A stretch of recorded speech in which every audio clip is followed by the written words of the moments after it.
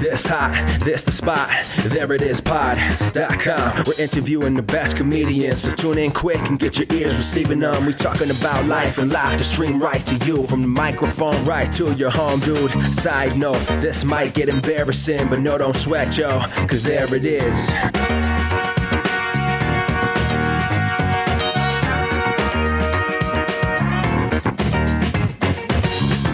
Welcome to the There It Is podcast, a comedy podcast to help you find your inspiration.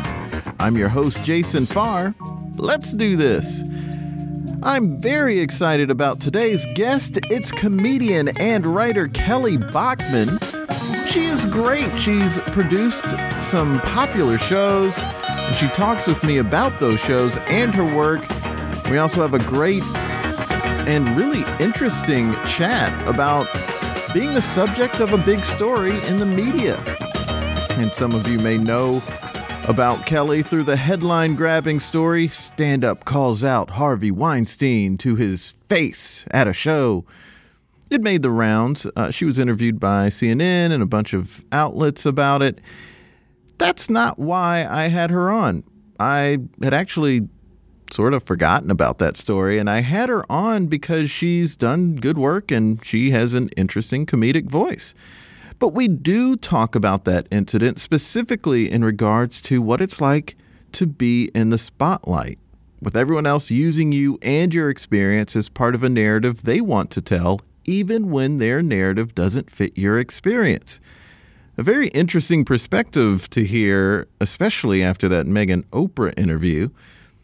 It's kind of like how in high school, everyone knew someone for one incident and that incident defined them, even though it wasn't fair or right to reduce them to that one incident or narrative. It may have happened to you in high school. It happened to Megan. It happened to Kelly. It happens on Twitter to tons of people, famous or not, all the time. Having words put in your mouth and thoughts put in your head and having that define you sounds really daunting given Kelly's insight to that experience and just what we're hearing these days. But that's not the majority of what she and I talk about. But that part was very interesting. And then she and I had a really great talk about her work. So here it is, my chat with Kelly Bachman. You are from Greensboro, North Carolina. I am, yes. I lived in Raleigh until I was 11, and I still have an aunt and uncle and cousins in Greensboro. Oh, nice. And, very cool. Yeah, and I lived in I went South to NC Carolina, State, so I lived in Raleigh for a few years myself. That's right. When I was little, when I was like 5 or 6, I really liked NC State, mostly because my favorite color was red at the time, and Same. I thought wolves were cool. Yeah. So I actually was very afraid of wolves. I used to have nightmares about wolves, so I guess I was like doing like a Batman type thing, like becoming my worst fear. Well, that's awesome. Of course, now I'm a Duke Blue Devils fan, but we don't have to get into that. No, we Being at don't. NC State, we don't. I never really got into the like rivalry thing, except just like hating Carolina. Yeah, which I can agree which with. I only hated, and I hate is a strong word that I don't use often. Correct. But I hated so much the attitude that the students had about the rivalries. Like, they really seemed, there was like really this energy of like superiority. Oh yeah. That really rubbed me such a way that I was like, you know what? I am involved. Like, I don't really care about this, but I care about you being unhappy. Yeah, my brother went to Duke, and so, and our love for Duke started around when I was 10. But I still have a lot of respect for NC State because Jimmy V was there when I was a little kid. Yeah, of course. So, like, of course. you know. Well, Duke never bothered me because they were never mean. They seemed like secure in themselves. They seemed like, maybe I'm just thinking of like literally individuals. Yeah, because They never broke up with me after we went to college. Like they were always like really supportive of me. No, I never went to basketball games really, and college was kind of like high school part 2 for me. I was just ready to get to New York and start my real life. Was always kind of my like mentality. Well, that's how I felt in high school. Like, let me just get out of here.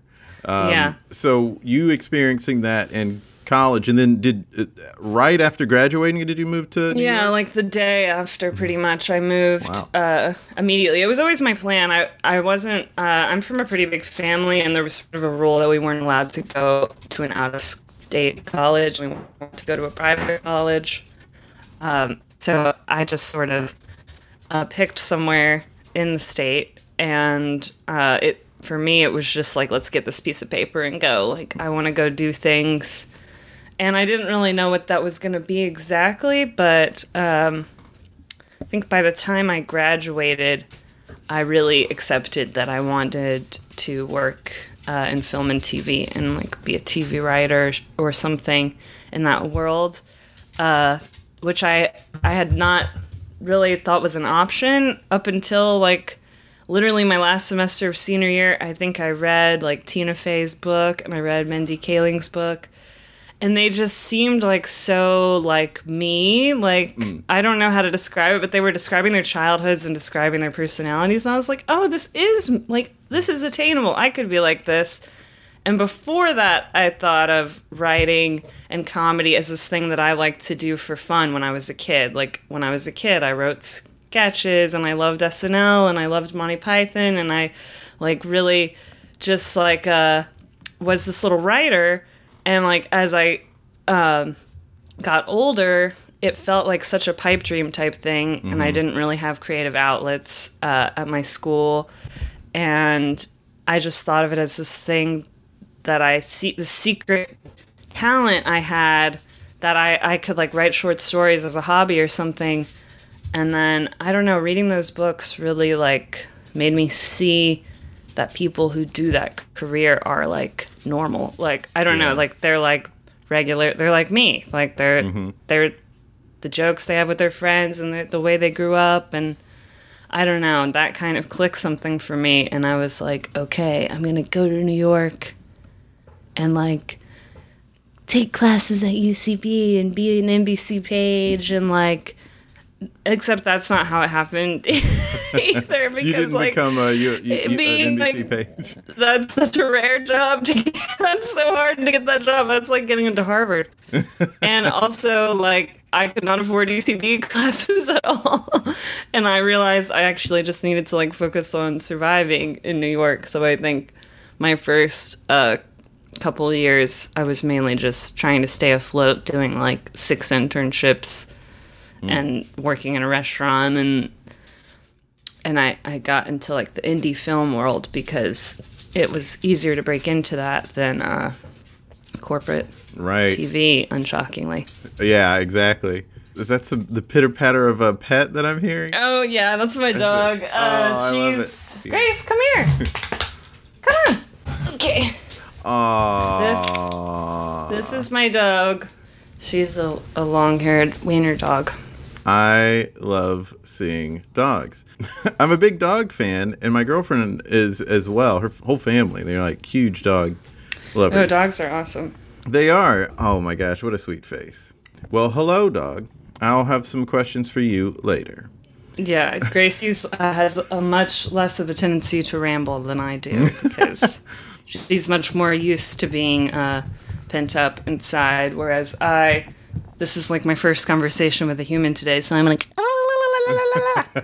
listen, I have been there. I've been there so often where I'm talking to somebody on the phone and I'm like, oh yeah, I forgot kind of how to do this. You mentioned that you did like 6 internships upon getting here, but they not NBC page, but which ones did you get?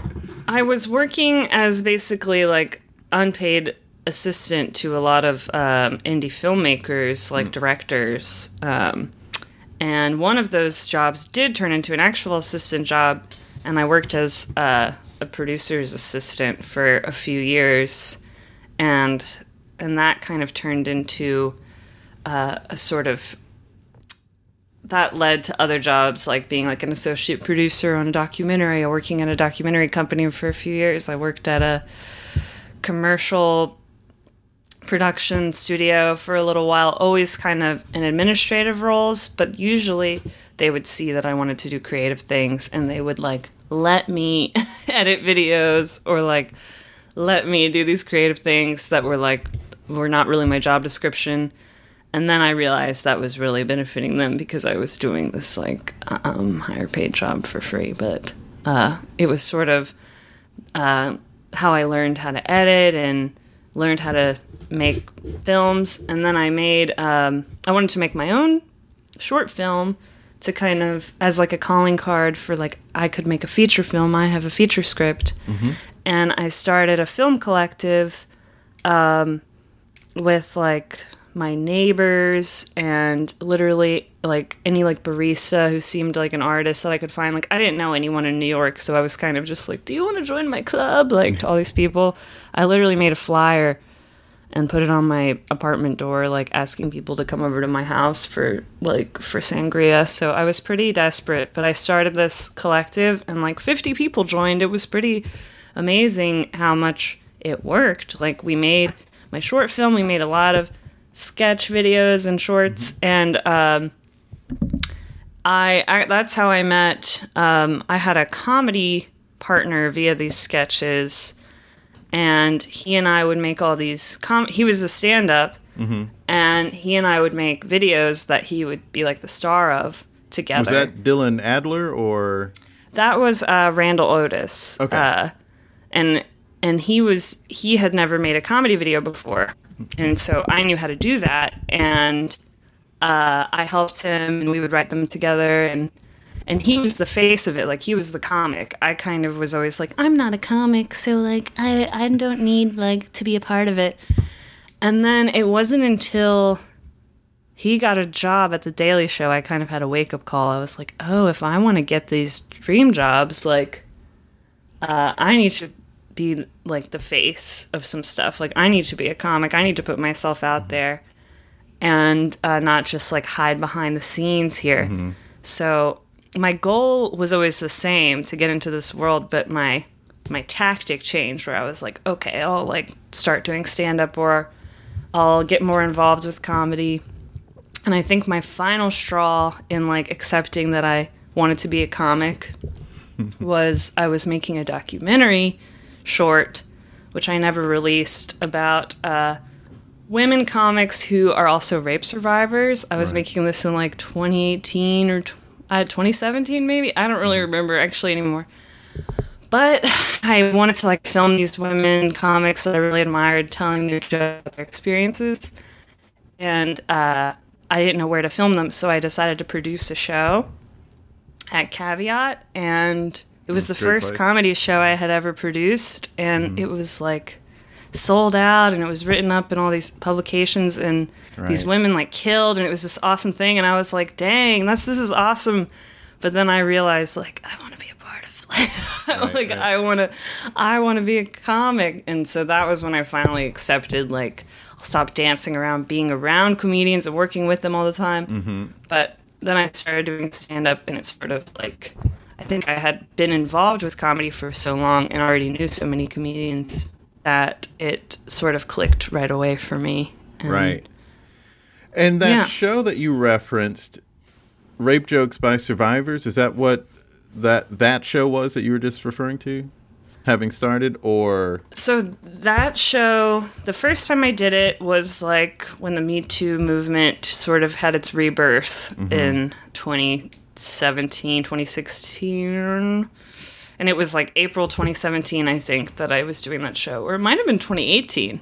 I guess 2017 is when the Me Too movement, like, I think, rebooted. Right. And then 2018, I was like, I made the show sort of as a response to, like, all of the sort of nasty rape jokes I was hearing by mostly men. Yeah. And I was Were there like, even women doing? I only heard guys do the bad kind. I mean, I've definitely heard women do some bad kind, but sexually, I've heard some really like hurtful jokes from women doing the bad kind, but they're usually like, it's that internalized misogyny that's so like self-deprecating, where like they're being raped in the joke, and I'm like, oh no. I don't know, it's really hard. I hate seeing those kind of jokes, but because I just like feel kind of sad for the person telling them, because they're sort of putting themselves down in order to like be cool and get the laughs of men. I don't know, but there is a lot of that. But I was kind of I wanted to showcase all of the like cool, awesome like Survivor comics that I knew were telling jokes too. So I just made it my search to find these women. And that was a really weird search at the time, because it wasn't really like something people were publicly, that wasn't really a thing. Like Nanette was not out yet. Like this wasn't like something people were discussing. So I was messaging people as like a random lady, like who wasn't a comedian yet, being like, hey, I noticed you tweeted this once. Do you have a joke like that? Like, do you want to tell it on stage? And I would meet up with these comics and like talk to them about, you know, why I'm doing the show. So I didn't, you know, to show that like I'm not like bad intentions over here, not trying to exploit anyone. I ended up doing one of my first open mics that way, because I had a lot of the women meet me at an open mic to run their material together, where they'd have each other as support, and it wouldn't be like bombing at an open mic with these very specific jokes. Right. Very tough vulnerable jokes. Very vulnerable. And but when we were like mad at the mic, like people weren't doing the jokes because it was scary. Like the vibe of the mic was scary. Like the other people at the mic were kind of scary in a way. And that was when I like put my name in the bucket and actually did my first material like that, because I just wanted to break the ice. I wasn't trying to be in the show. I was just like trying to show the other comics that like, it's cool. I'll do it too. So I like did this really bad. It was like an impression of Jay Leno if he were doing like rape survivor material. It was like very weird whatever I did, but everyone was like, okay, Kelly's weird, like we will do our material now now that Kelly has bombed.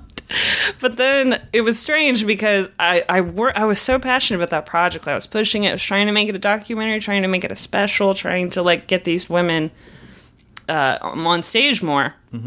And it wasn't really working.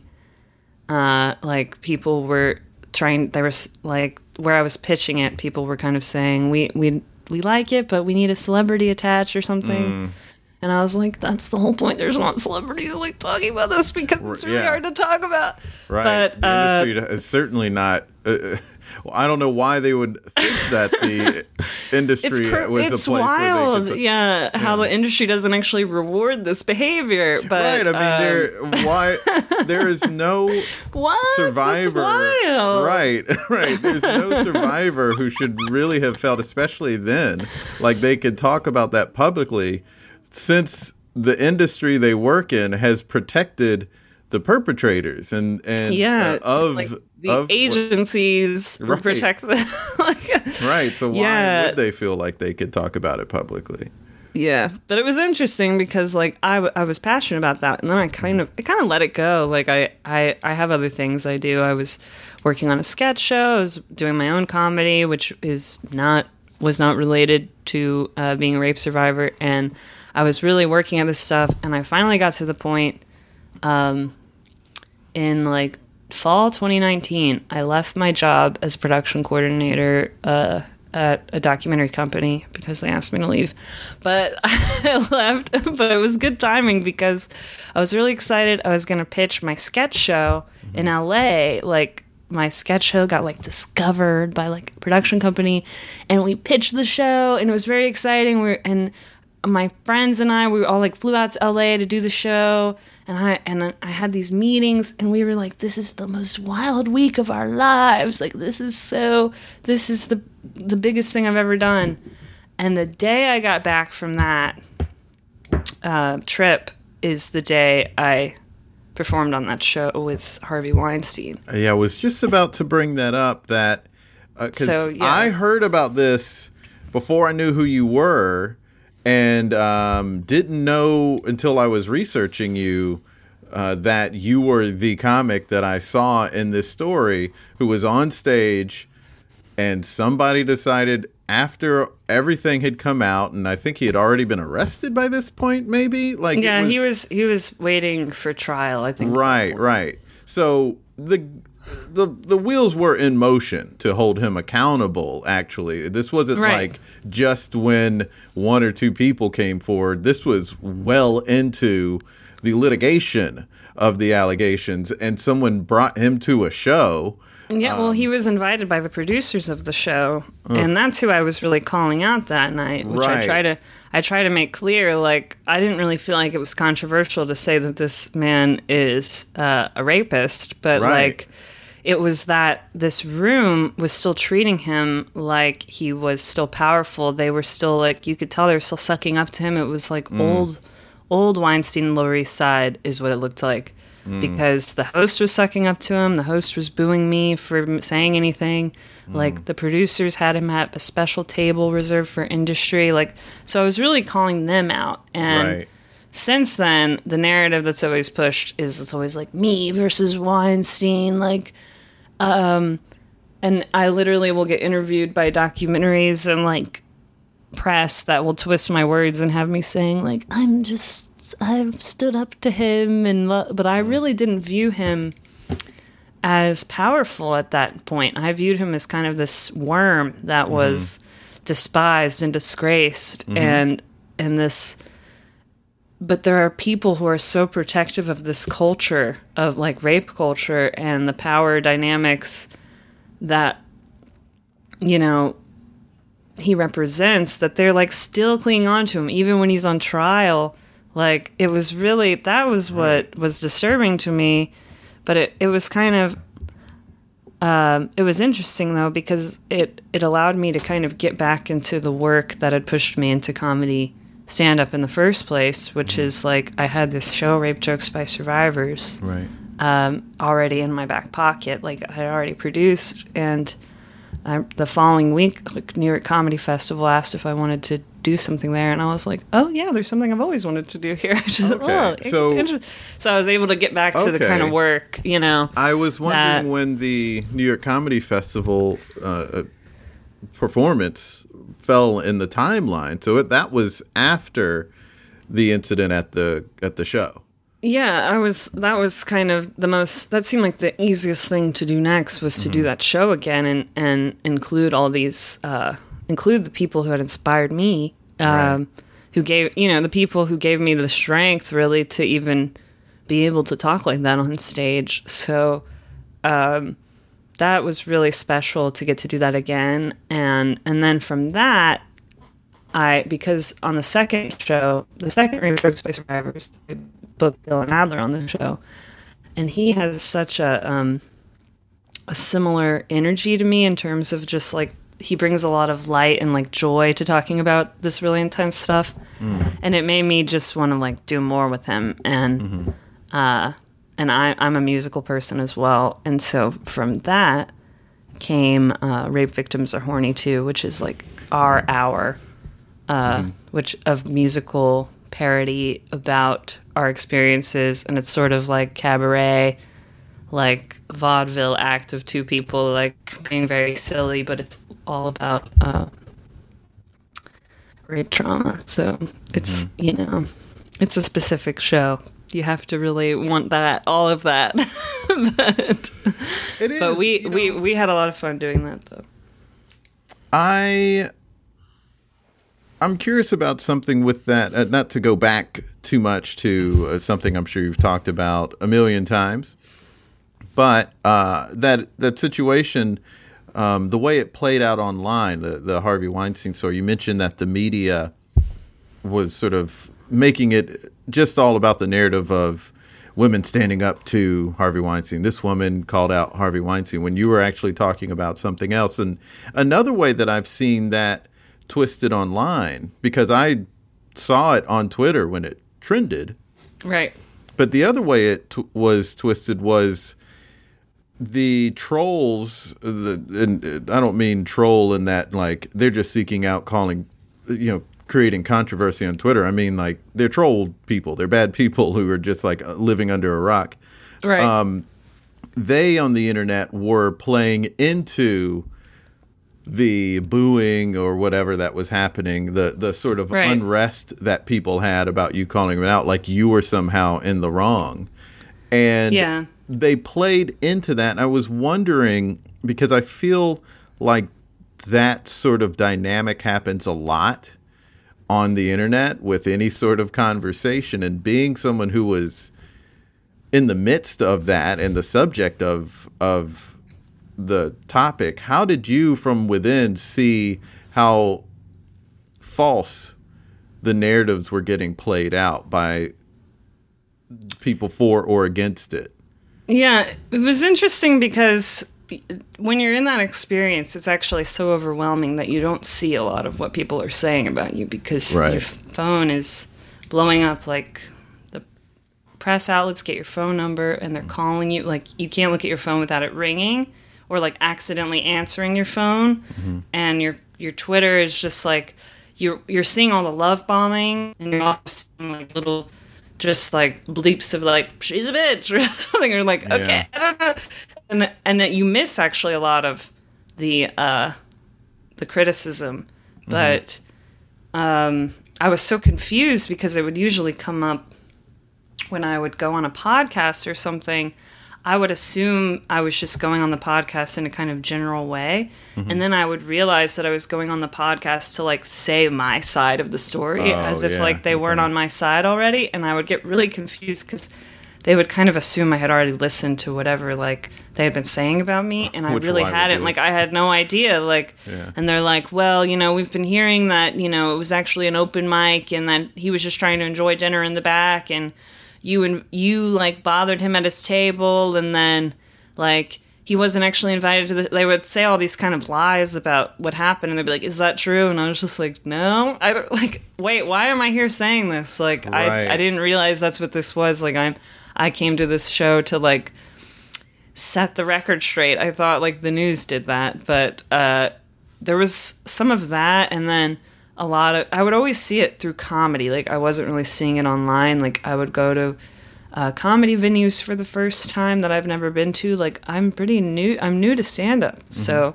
I was meeting people for the first time, and some people were really mean. Like sometimes I was working on material for the Rape Jokes by Survivors show, and so I was having to do it at shows because I didn't have a lot of time to prepare.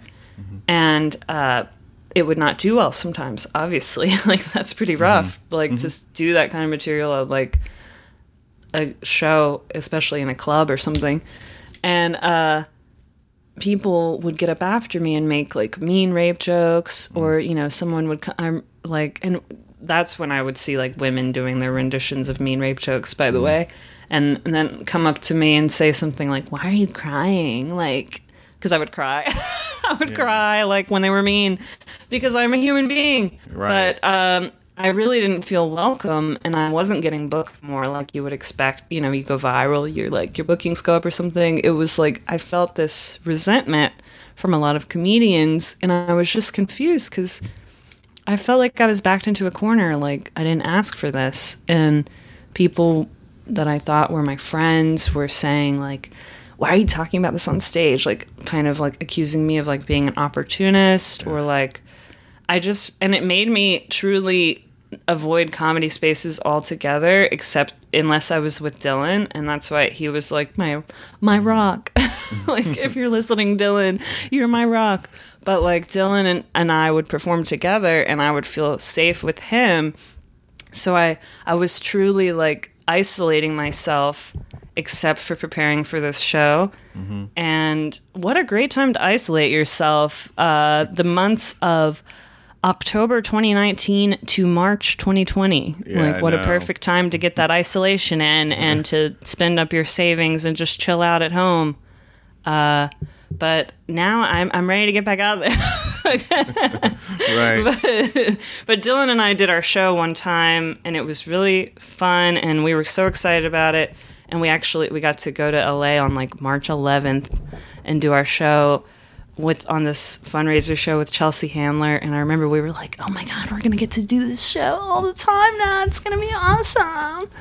And it was not awesome. Yeah.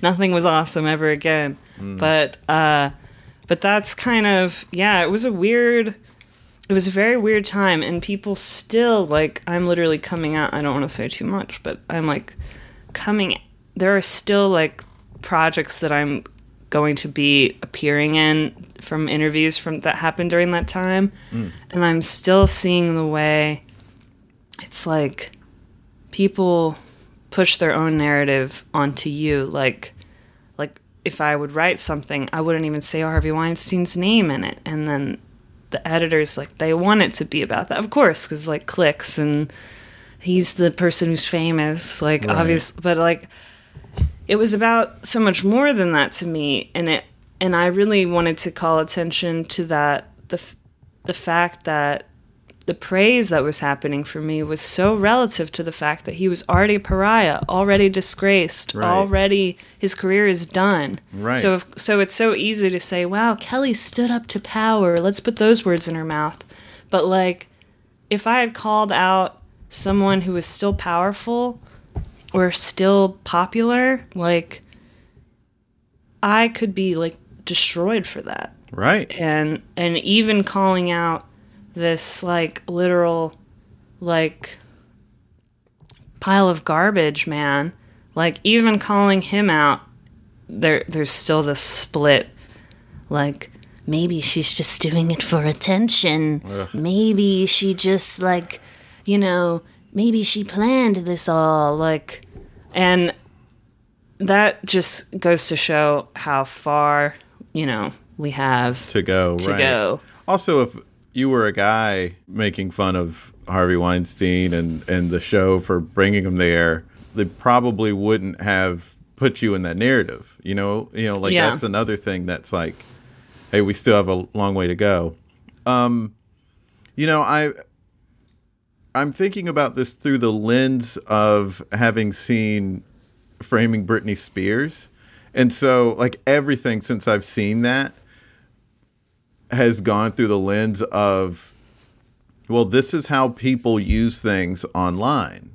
Mm-hmm. And they'll twist things so they can get attention. And it's not even just like people will say like, oh, CNN and HuffPost, but also average people on right. Twitter who are just trying to get likes and retweets and build up their own base and get to having a check mark, or people who have a check mark. I saw someone the other day after Janet Jackson posted a video. She was like, she responds after Justin Timberlake apologizes. She didn't mention anything about any of that.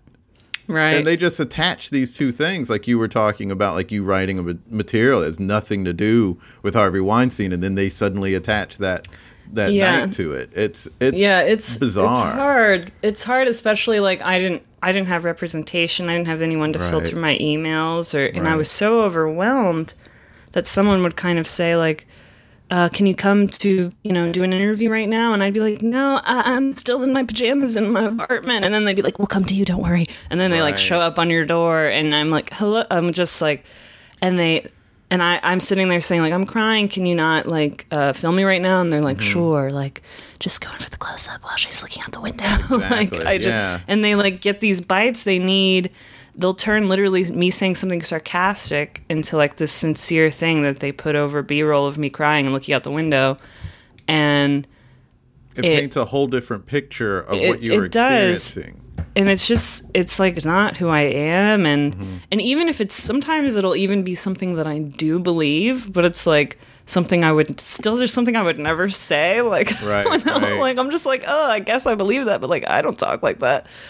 Or someone, I would write a piece, and then, these editors would email me back like, could you put something in about like Weinstein, blah, blah, blah. And I'm like, sure. Cause I didn't have representation. I was so overwhelmed. I would be like, here's the sentence you told me to write. And And then it would get published and I'd read it and I'd be like, wait, that's not me. Like, I didn't. Right. And it was sort of, it literally all happened so fast that now sometimes I get a little nervous just thinking about what's out there from that time. It's just, it doesn't really feel, I mean, I know I'm going to have more chances to speak for myself as my hopefully long career goes on, as the different things I do with my life. But like, that time, it was just so, like, I felt so, like, squeezed up. Like, it was just sort of, like, get every last tear out of her before this isn't relevant anymore. And I know a lot of people who go through that, but I think a lot of people, there's this misconception that when you get put up on a pedestal,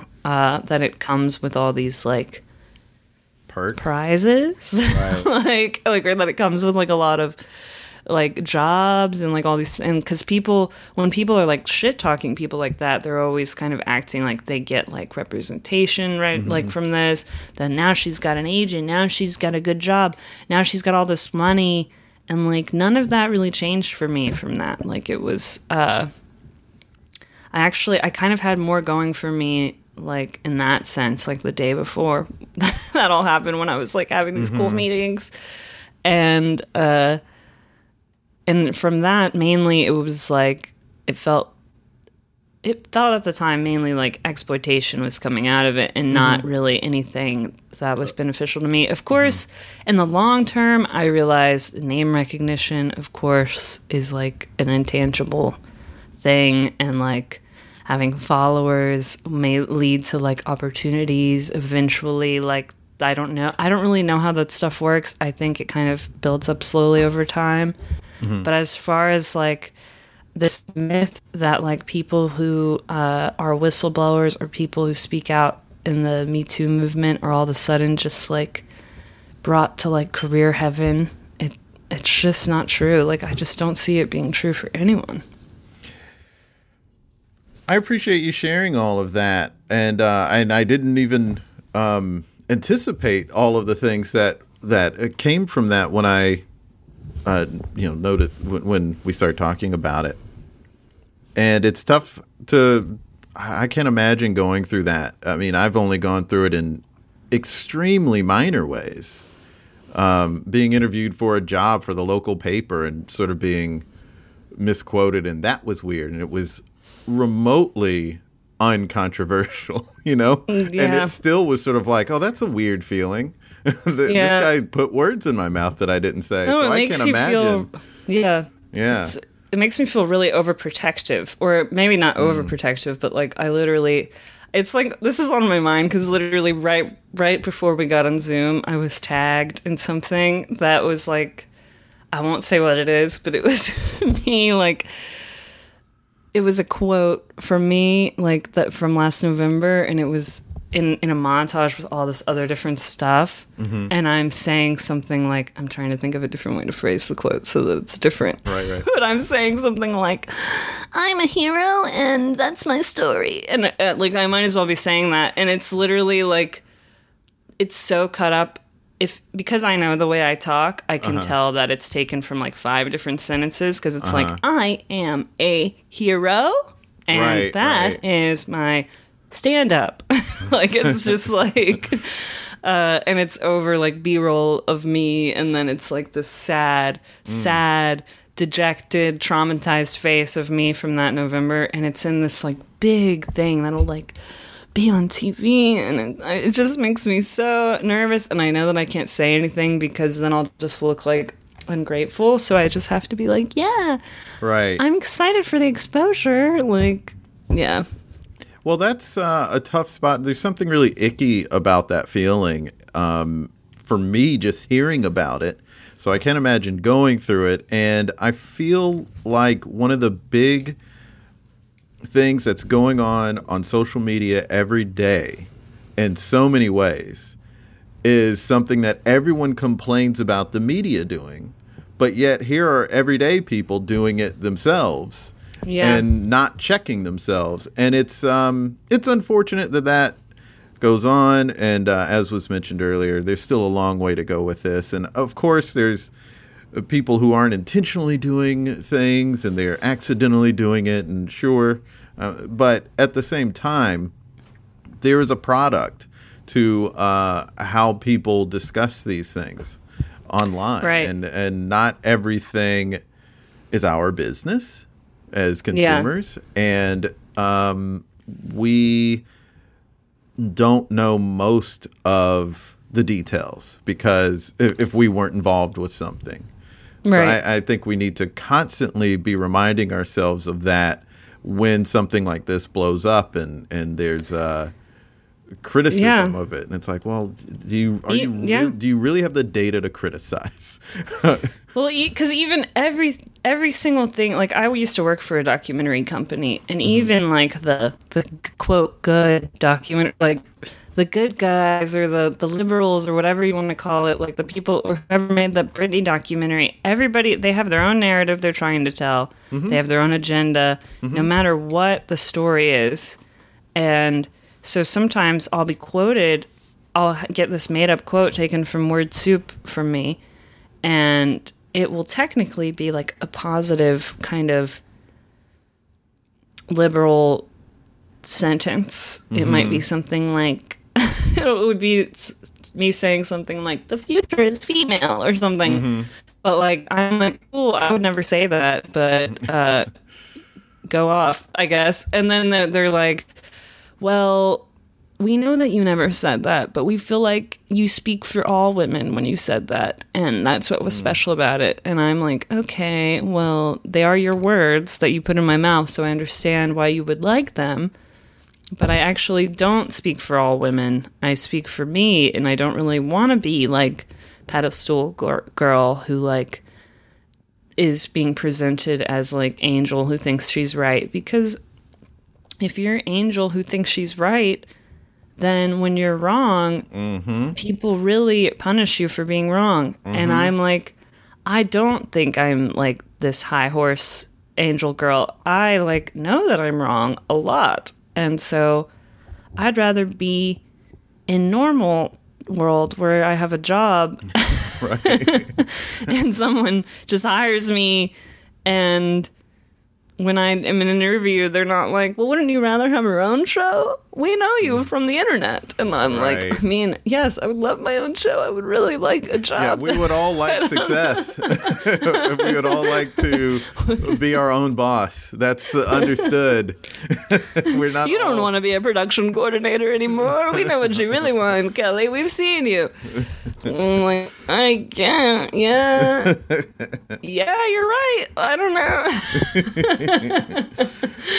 Well, so I'm trying to get back into my 6 years of film production experience that I have that I would like to get a job from, but the interviews are sometimes weird when you have name recognition doesn't always help go the way that you plan. Right. You mentioned you're getting a role in film work, and it reminds me just again how much you've done. You've got the film work, the stand-up, and then you also mentioned that you have some musical talent in your wheelhouse. It's all awesome, and using all of it, finding a way to use all of it. I'm sure the next job you have, regardless of what field it's in, it's going to be able to utilize all of the different things that you can do and that you've learned over time.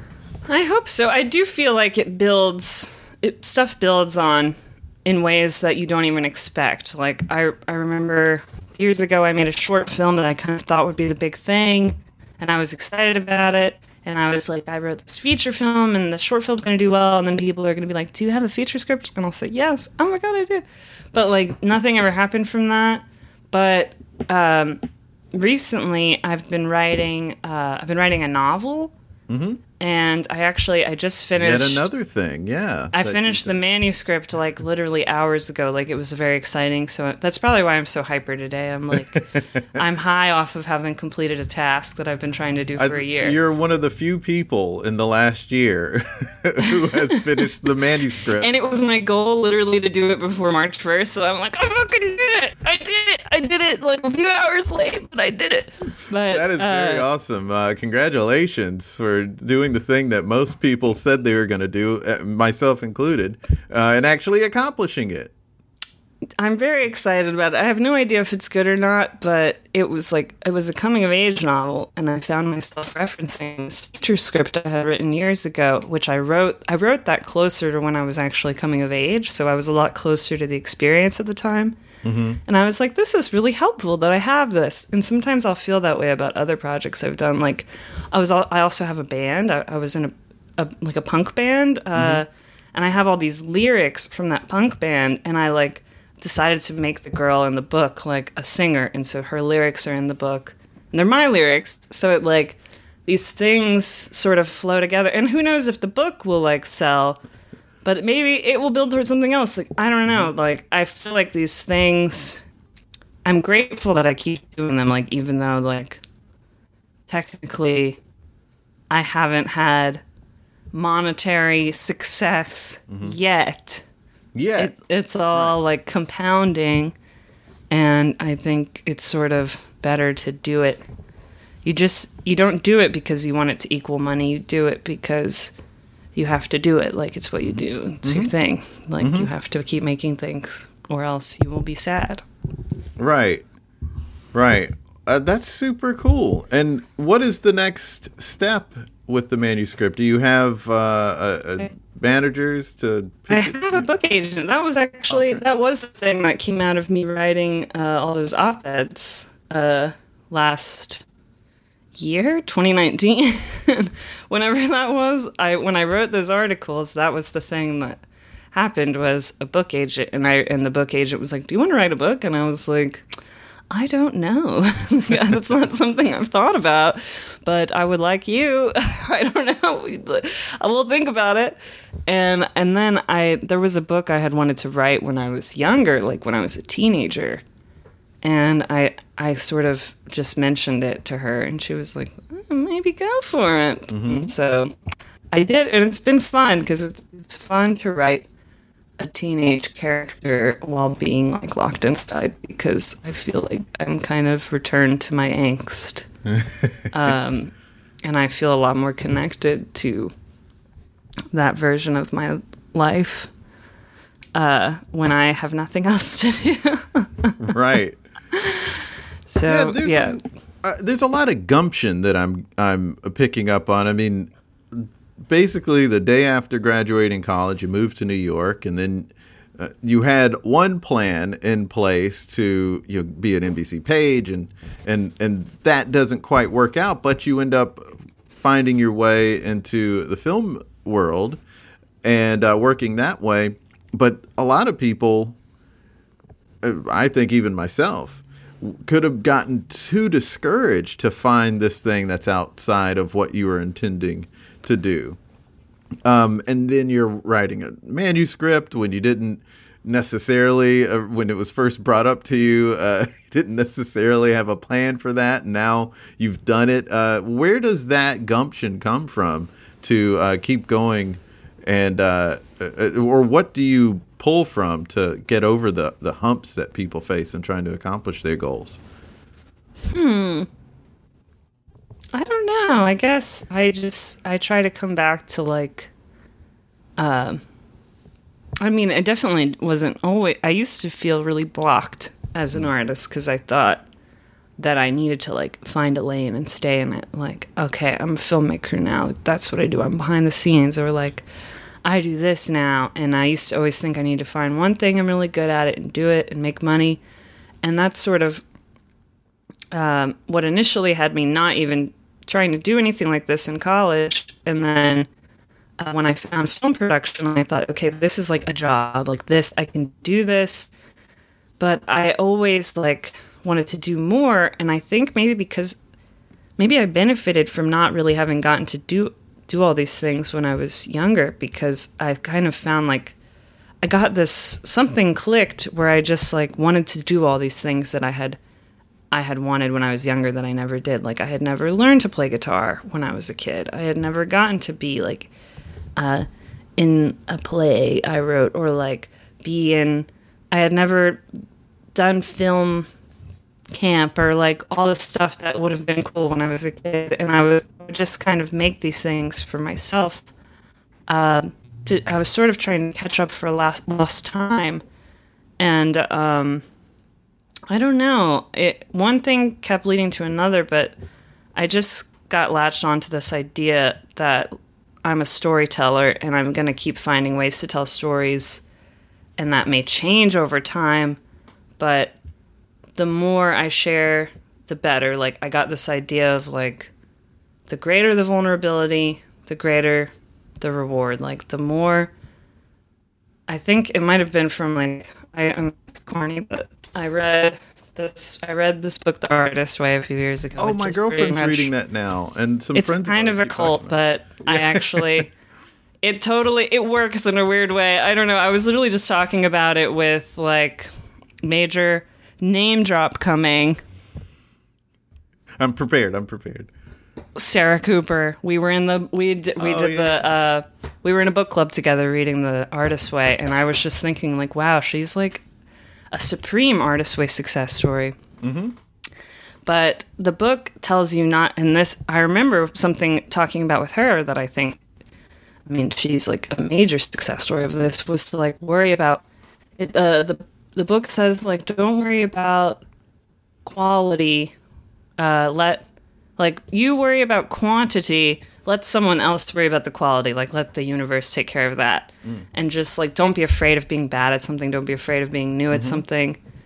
And for Sarah, like, that was, like, I'm not saying she could tell you whether she got that from the book or not, but, like, I saw Sarah do that with, like, getting on TikTok and trying something she had never done before, and, like, starting to do videos when she was never, like, a writer who made videos like that before.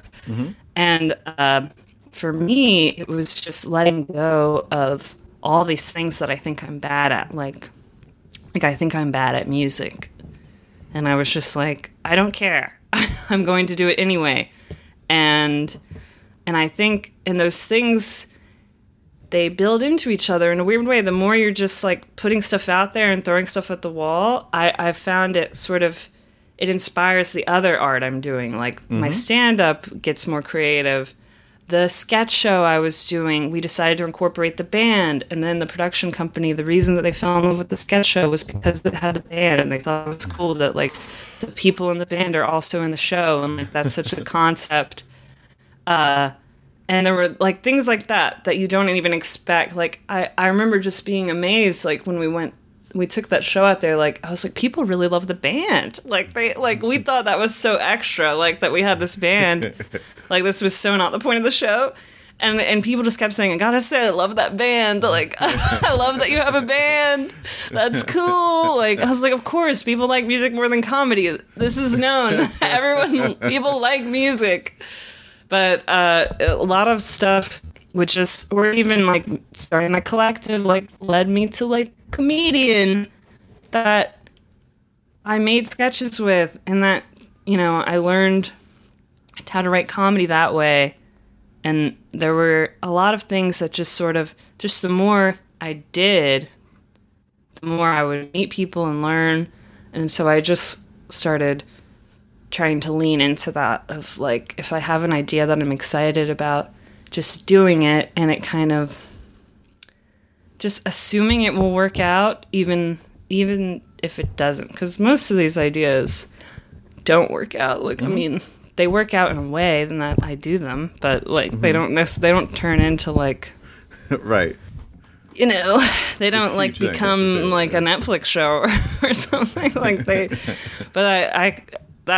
think that's the other thing that I think I took from that book. I don't really remember what all came from that book anymore, but was the idea of, like, not equating success to, like, how much praise I get or how much money I get, or, like, not looking to fill myself up with those things from these projects or from my interests, because if I did that, yes, I would have quit 5 years ago when I, like, ran out of money the first time, and, like, was so frustrated that none of these rich filmmakers were paying me for my internships, and was so just, like, let down, and would just get one debt thing after another. And if I had attached that to the art itself, like, I think I would have quit. But and I think the thing is, it's Gilbert, like, that's not why we do it. I think she talked about, like, not attaching the money side to the art. And that's a really tough thing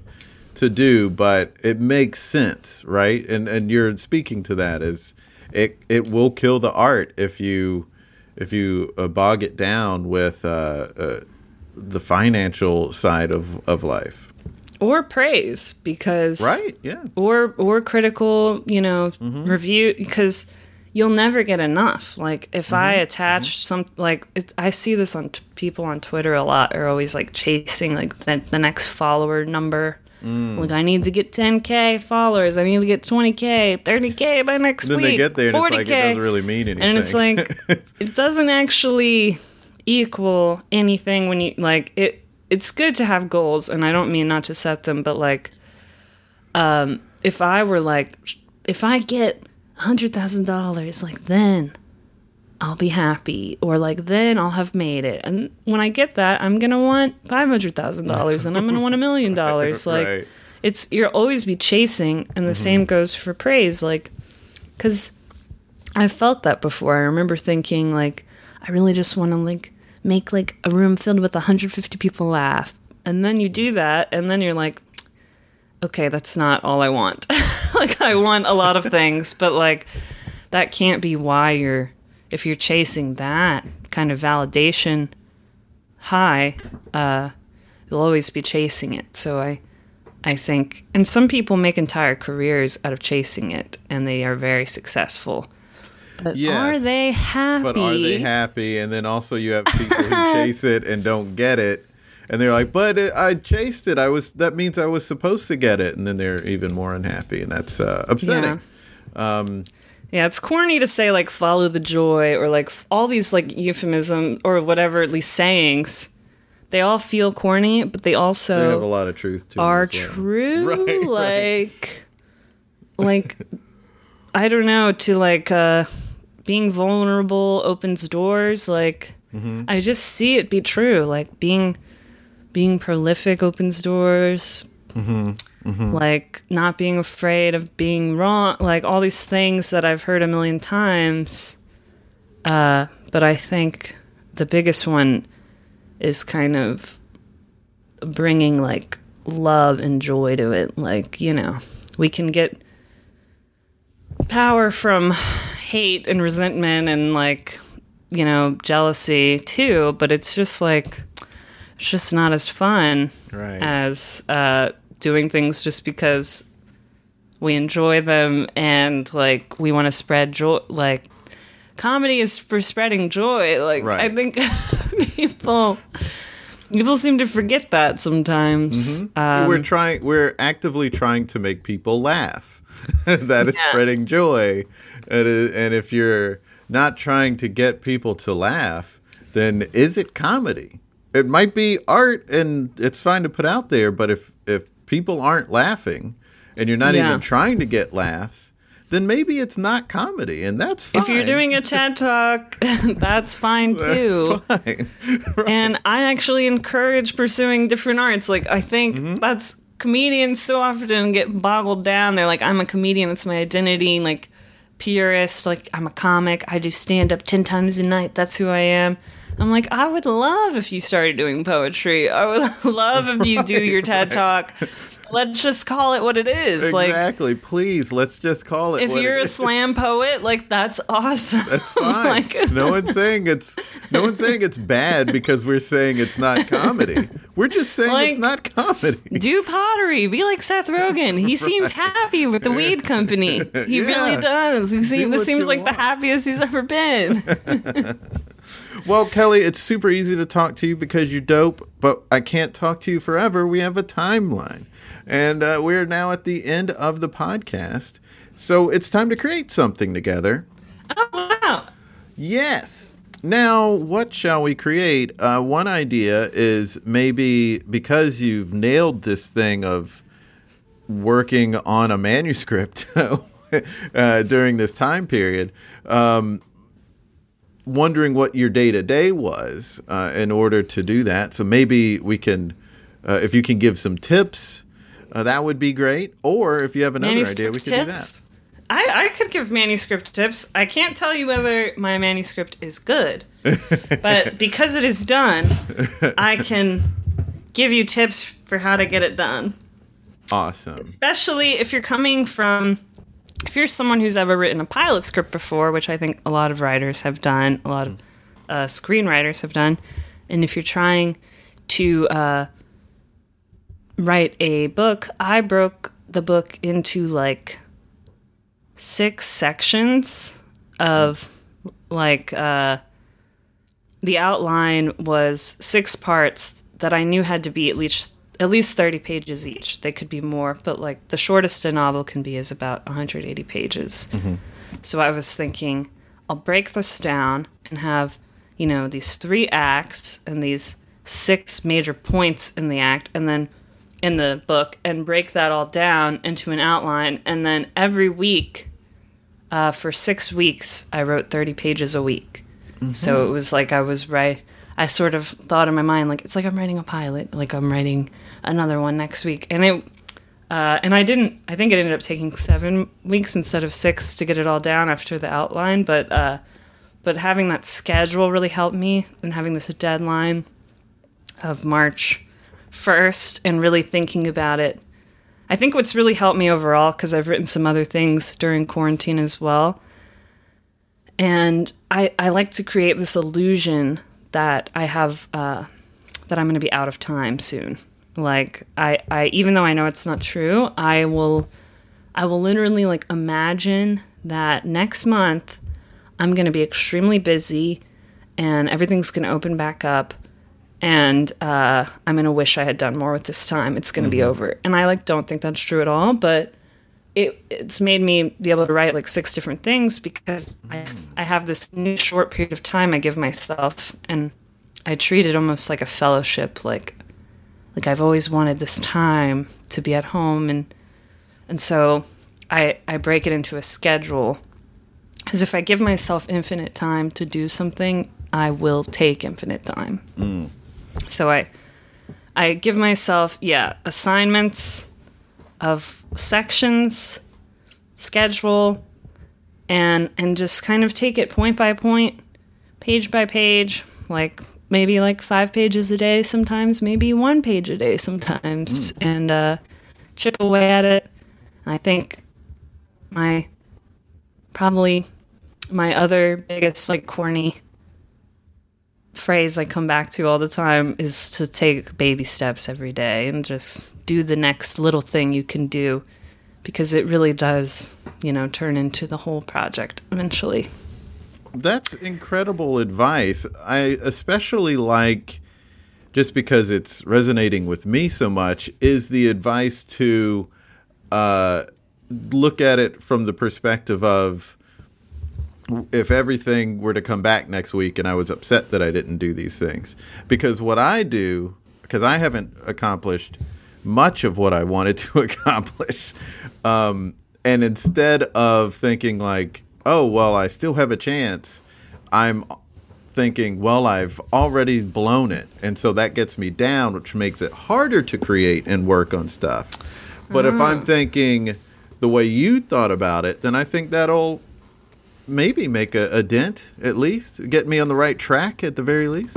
And the caveat to everything I'm saying is that if you're not getting anything done, that is literally totally fine. Like, we're in a horrible time. Like, exactly. This is my coping mechanism, is being hyperproductive. But if you have other coping mechanisms, like, we're in a terrible plague. Like, we are in a bad time. And it's not like I'm pretending it's like a fellowship whenever I need to imagine, but like, it's not like a fellowship. You're not afraid of death during a fellowship. You're like at a little cabin in the woods and you're having a good time. Like, this is not that. It's okay to be sad. It's okay to like lay in your bed and just need to like light a candle and you didn't do any pages. That's happened to me many times. So I am sad too. Yeah. Look, I don't want to have any veil over that. Right. I love that you pointed that out, because we do need to be going easier on ourselves. Right. We're in a weird time, and there's no reason to think that we can all have the same experience with the same tools, just because we may not be coming from the same place. And we don't need to come out of this like having written King Lear either. Like, right. if you wrote something and it's bad, great. You still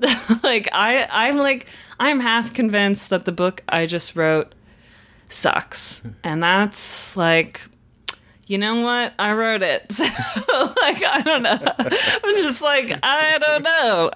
No one has read it. No one has read it. I've never written a book before, and also I'm a bad reader. Like, I haven't read that many books in my life. I feel like the chances that the books are bad are high, and that's okay. There it is. Thank you so much, Kelly, for sharing everything, and thank you for being on the podcast. Thanks for having me. She is a delight. I really dug her and think she's just so fun. It was also really nice to have Gracie on. So thank you, Gracie. Very thankful for both of them sharing their time. Kelly is great, and she also has a podcast of her own coming soon, so be on the lookout for that. Follow at Belly Cockman on Twitter and at Kelly Bachman on Instagram. Those are the best places to see when her pod is coming out. Follow us on Twitter, Facebook, and Instagram at There It Is Pod. Also, subscribe to our comedy lifestyle newsletter and support us if you can. We have a Patreon and a PayPal. Go to thereitispod.com for newsletter and support info. Links in bio. Until next time, be good to each other. The music for the theme song was created by Neil Brooks. The rap was written and performed by Nick Acevedo. The logo for There It Is was created by Jeff Prater. The There It Is podcast is produced by Jason Farr.